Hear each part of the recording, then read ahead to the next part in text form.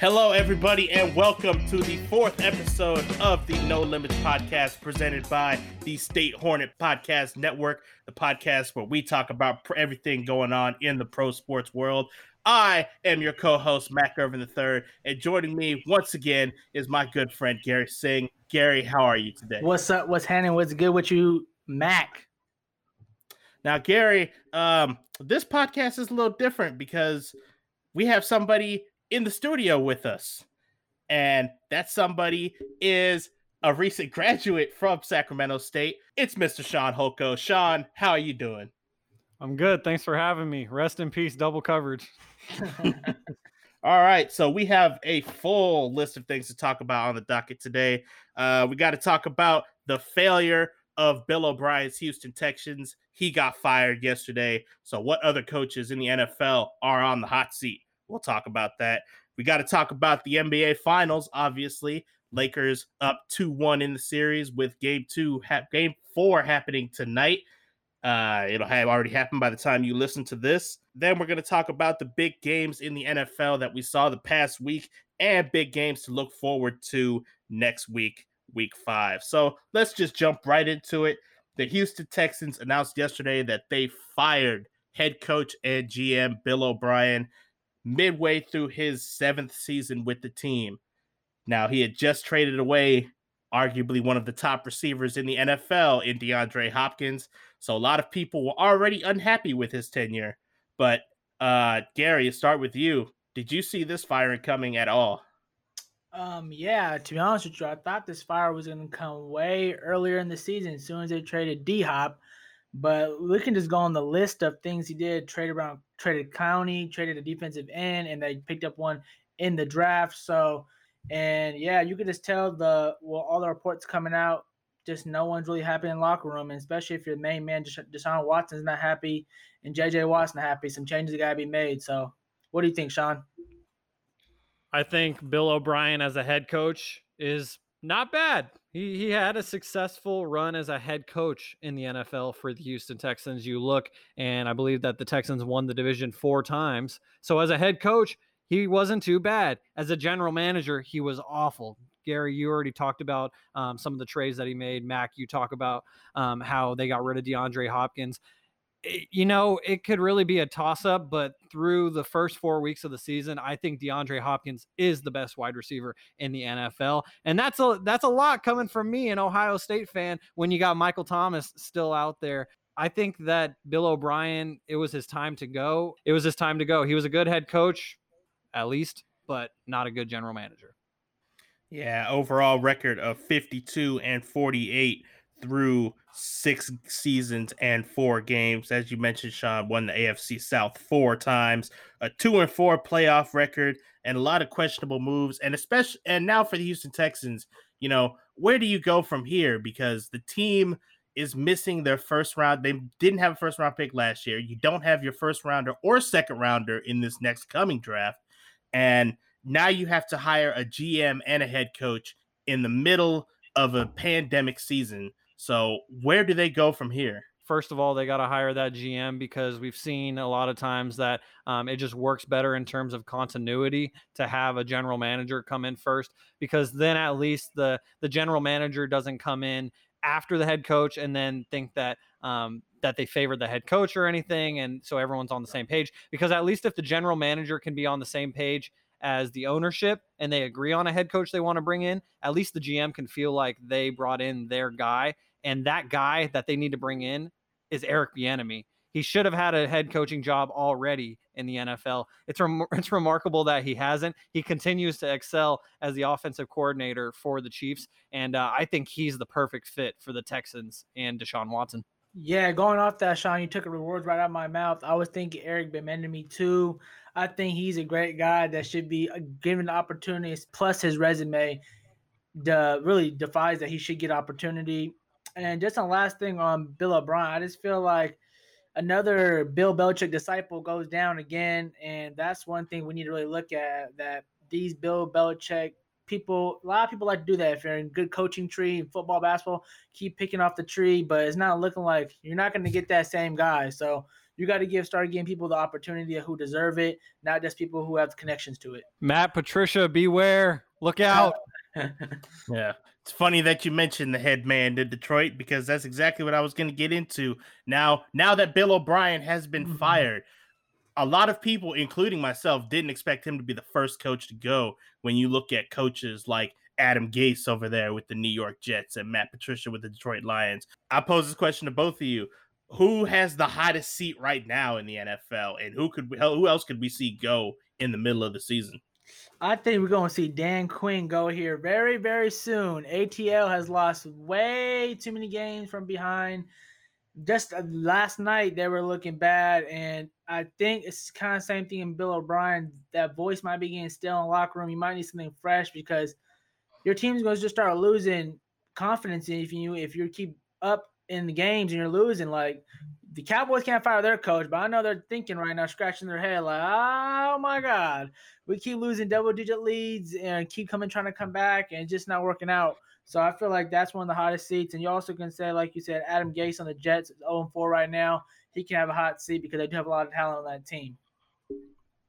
Adam Gase is the answer for me, because the Jets, they have been awful for years. They have been awful since Adam Gase got there, even before he got there. But when he came from Miami, he was supposed to be the offensive genius who solved all the problems. And now when the media asked him after the game what went wrong, he just says, we aren't executing, we aren't doing this, we aren't doing that. But yet it doesn't seem like he can fix any of those problems.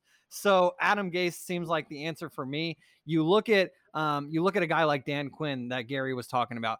Keep in mind that the Falcons, they had an awful start to last season as well. And then the Falcons, they had a really great second half to last season. That's how Dan Quinn kept his job last year. So I think that Dan Quinn, he has a little bit of a longer leash than an Adam Gase. And then Matt Patricia, it was a really big win for the Lions to get the win on the road in Arizona in Week 3 against the Cardinals, who look to be a great team. Now they're 2-2.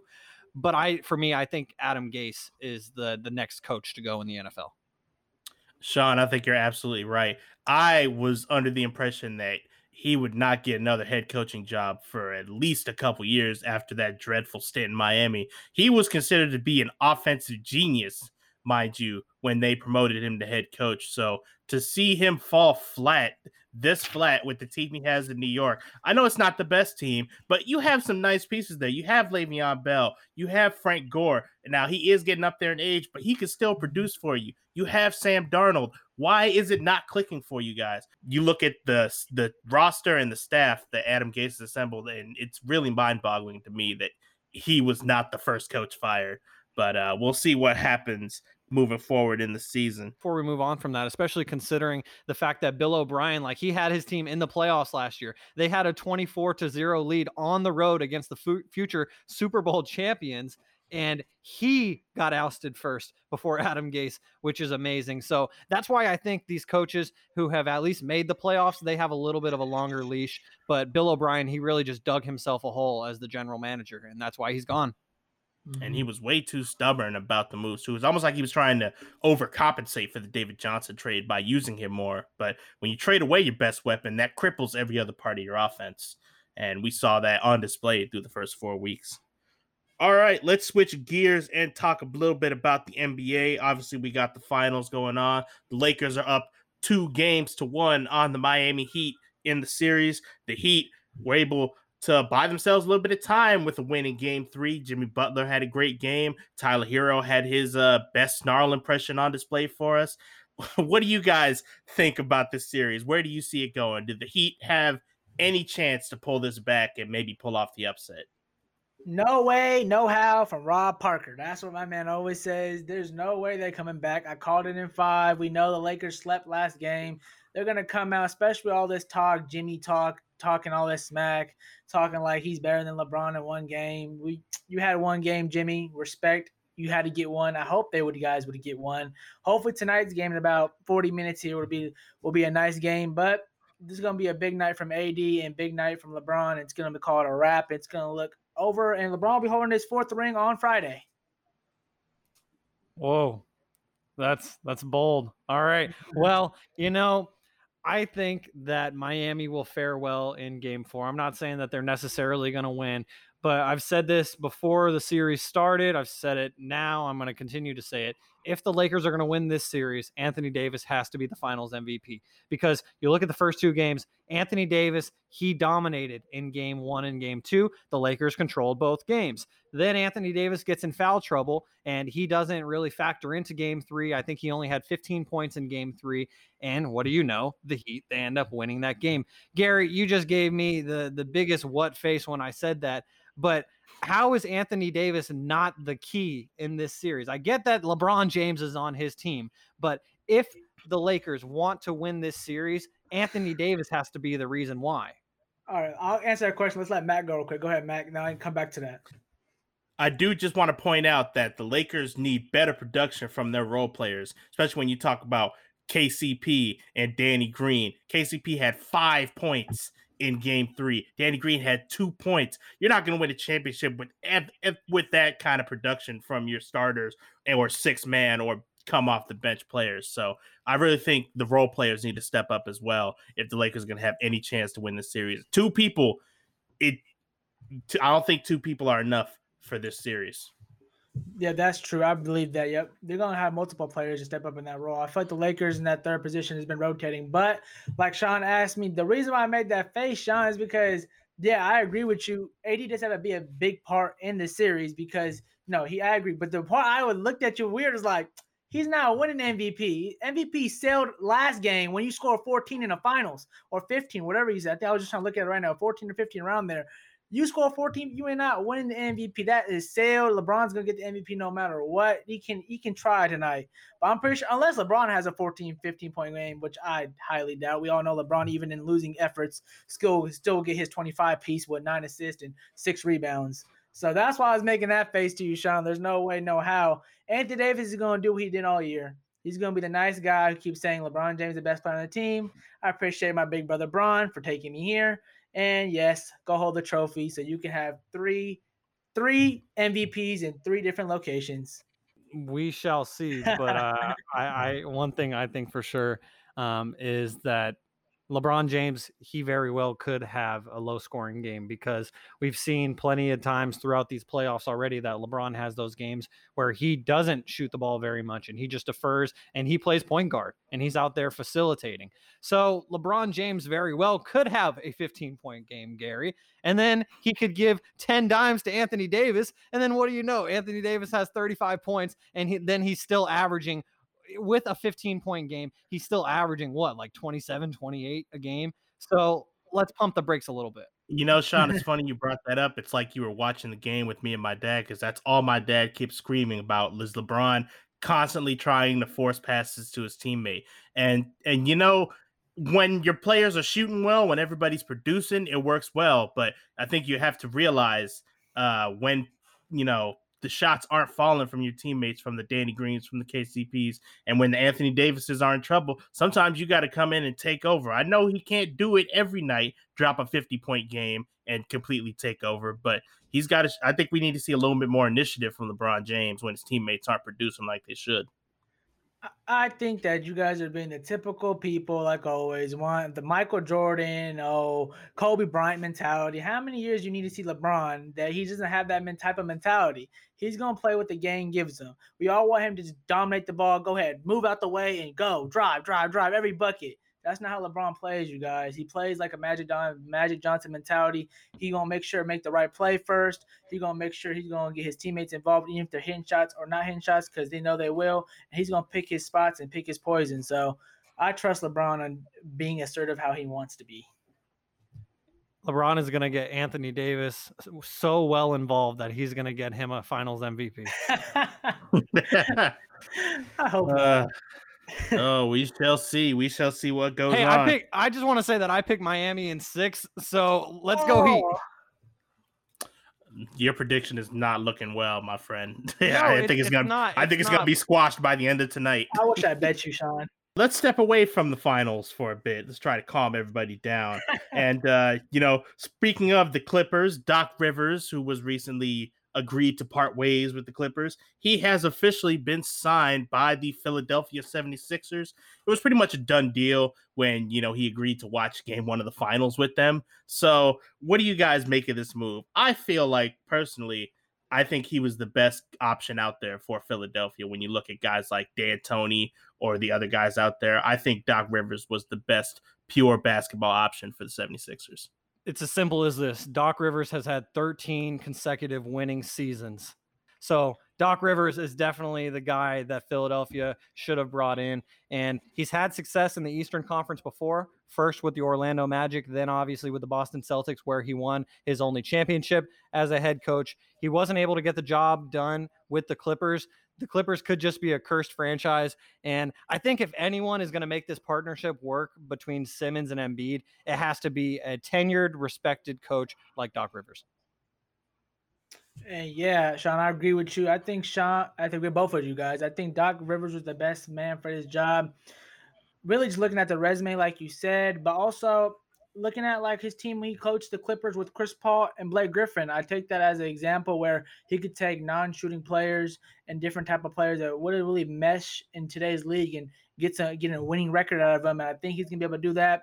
But I don't think nothing's going to be able to get done there unless they change that team. Elton Brand's going to have to get some shooting back. We all know they lost Redick, they lost Butler, so they got to get some shooting back for that team to actually be good. But yeah, I think Doc Rivers is the best bet for them. This wasn't originally on the docket, but let's give a brief thought about this. According to Mark Stein of the New York Times, Alvin Gentry has agreed to join the Sacramento Kings as associate head coach, obviously replacing the spot filled by Igor Kokoskov when he left to go to Turkey. What do you guys make of this? Is this a good associate head coach hire, or is this just trying to bring in the guy who's going to replace Luke Walton later? There you go, Mac. You got it with that. You got it with the latter there. That this is going to be the guy that will probably eventually replace Luke Walton if things don't work out. And Alvin Gentry, he is a very experienced head coach in the NBA. He's gotten teams to the playoffs before. And this is probably the best option that the Kings could have gotten to come to Sacramento for an assistant coach role. And Alvin Gentry, he's looking for a new start. Maybe he could get it on the West Coast.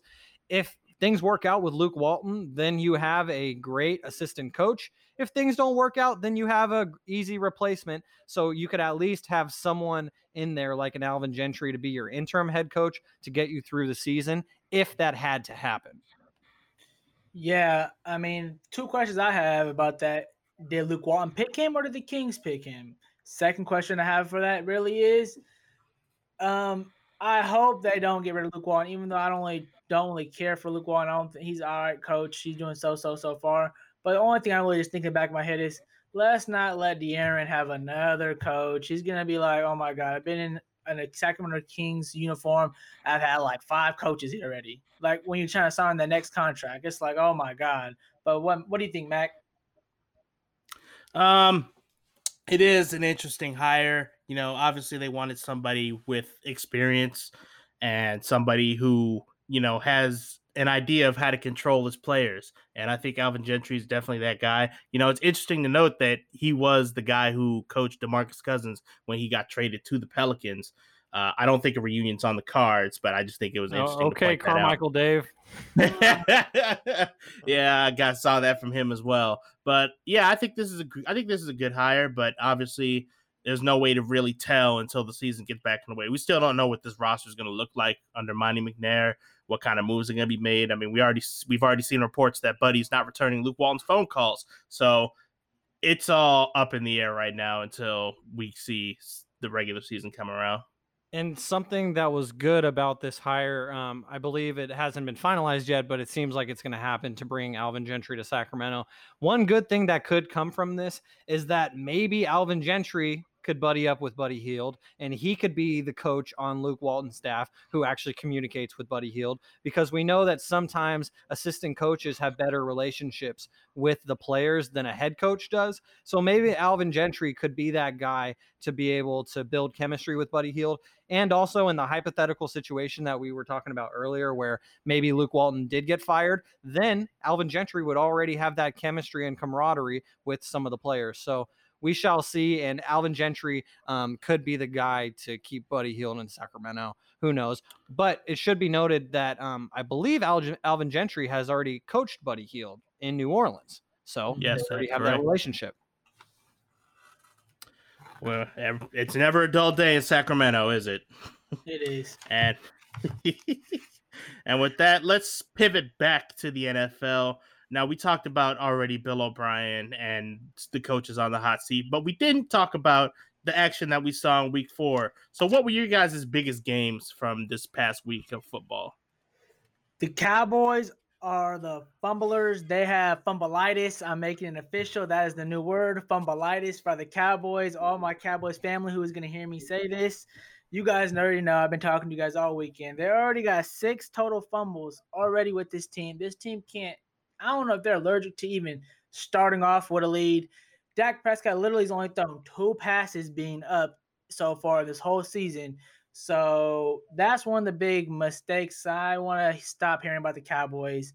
The game that I enjoyed the most from this past weekend was the Buccaneers and the Chargers. The Chargers got out to a huge lead in that game as they were up 24-7. Justin Herbert, he looked really, really good. Unfortunately, Austin Eckler got hurt in the first half of that game.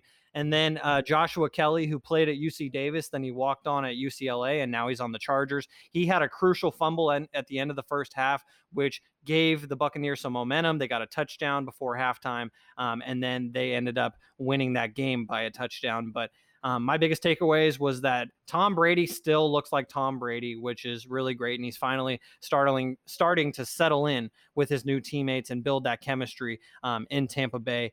And also Justin Herbert, he looks really good. He only had one mistake in this game, and it was an interception on the last drive of the game when he really had to force it. So 2 great quarterbacks in this game, and it was crazy because they were like 20 years apart, which is remarkable.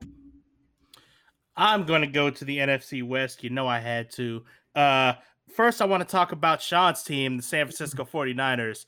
I think one of the things that the fans are really going to learn from the past couple weeks is how much they really value Jimmy Garoppolo. Now, we've seen, people on social media come out and, be critical of Jimmy, questioning whether he's the right guy to lead the 49ers. And to be fair, I had faith in Mullins to lead them past the Eagles, but he had a horrible night throwing the football. I saw a lot of people mentioning that he did not look really well under pressure, and the Eagles took staunch advantage of that. So I think the Niners will really be looking forward to getting Jimmy Garoppolo back as soon as possible. And any conversation about whether he's the guy for San Francisco, I think that could be put to rest with that game right there. Also want to go to the Seahawks game. They beat the Dolphins 31-23. Seahawks are a confusing team as always. Russell Wilson, the clear MVP favorite at the moment through 4 weeks of football. But as good as he looked and as many points they put up, the defense is atrocious.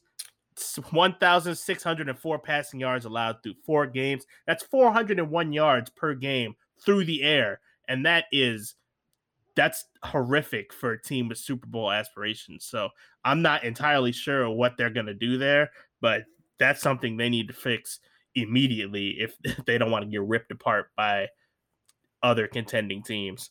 Also, the Rams game, that was closer than I would have expected, 17-9. The LA Rams beat the New York Giants. That was surprising to see. I thought they would have easily beat a team without any recognizable weapons. So I think those were the 3 games that really caught my attention from this past week. Aaron Rodgers is on line 1 to join that debate on MVP with Russell Wilson, because right now those are the 2 leading candidates in the NFL. Agreed. Like you said, 49ers, I feel like they're a good team. Injuries are hurting them right now, as we all know, but they do have a hard schedule, so let's look at that. Also, the Raiders, I know we don't want to talk about them, but like we said, I feel like they've been doing solid. They've been doing okay, so let's see what they can do. Especially this week, they're going to have a nice game. We'll see Chiefs versus Raiders if they can even put up a fight. Bills-Titans coming up this week is a good game to look at, and like you already mentioned, I already talked about it. If Cowboys lose to the Giants, it's going to be all bad. Something's going to have to be done up there. But, yep. Oh, yes, to watch the Steelers-Eagles game because the Steelers better get back on track. That's a big game with the Eagles in the lead of the NFC East going up against the Steelers. Another win that could really throw that division into chaos. It's already in chaos, but it would throw it into even more chaos. The NFC East is the second worst division of all time through 5 games.